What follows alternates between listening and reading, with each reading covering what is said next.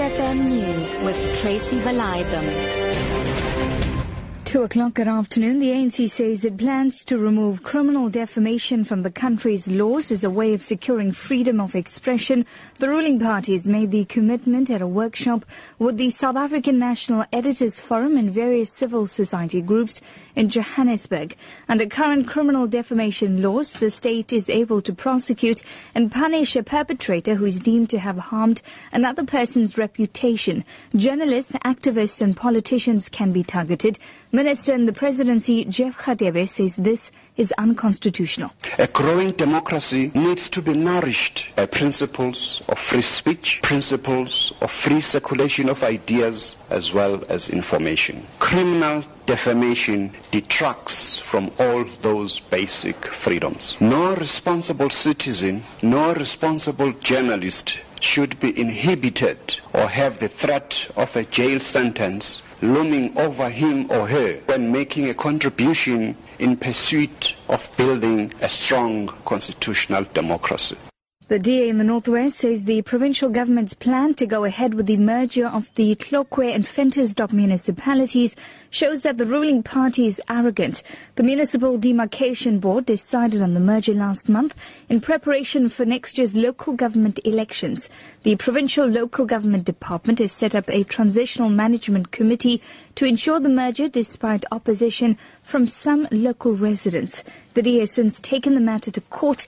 DA leader in the provincial legislature, Chris Hatting. It can be seen as blatant arrogance, where the ANC see them above as anything, that whatever the ANC decide will go through. So, yeah, I think perhaps the accent should be on the arrogance that's being displayed here. The Western Cape High Court has granted permission to the BDS movement to organise a crowd of 16,000 supporters to protest during the upcoming Pharrell Williams concert in Cape Town next week. The courts ruled that the City of Cape Town ruling limiting the people of protesters to 150 people is unconstitutional.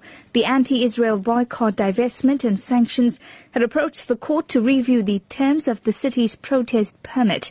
The movement objects to the concert tour being supported by Woolworths, which trades with Israel. Judge Siraj Desai said the permit's limitation encroached on the right to freedom of assembly. Sianda Nkoala reports. BDS activists cheered jubilantly after Judge Desai delivered his ruling. Gathered outside court, their spokesperson Kwara Kekana said this will now motivate even more activists to come out on Monday and show solidarity with their cause. The City of Cape Town says it will consider the ruling and release a statement later today. And finally, to wrap up this afternoon, the Croatian Prime Minister Zoran Milanovic says he will continue to direct thousands of migrants and refugees towards Hungary because Croatia cannot cope with the influx. Hungary has been sending the migrants to 3 refugee camps near the border with Austria. The BBC's Nick Thorpe reports. Nearly 8,000 refugees and migrants arrived in Hungary on Friday, the vast majority across the border with Croatia. The Hungarian army is racing to complete a razor-wire fence between the Danube and Drava rivers. Until that is in place, probably on Sunday night, Hungary has no choice but to accept those entering its territory out of humanitarian considerations, the government spokesman Zoltán Kovács told the BBC. He confirmed that they've been taken for registration to 3 refugee camps in the west of the country. Your top story this afternoon, the ANC says it plans to remove criminal defamation from the country's laws as a way of securing freedom of expression. For Lotus FM News, I'm Tracy Valaydham. I'll be back with more news at 3.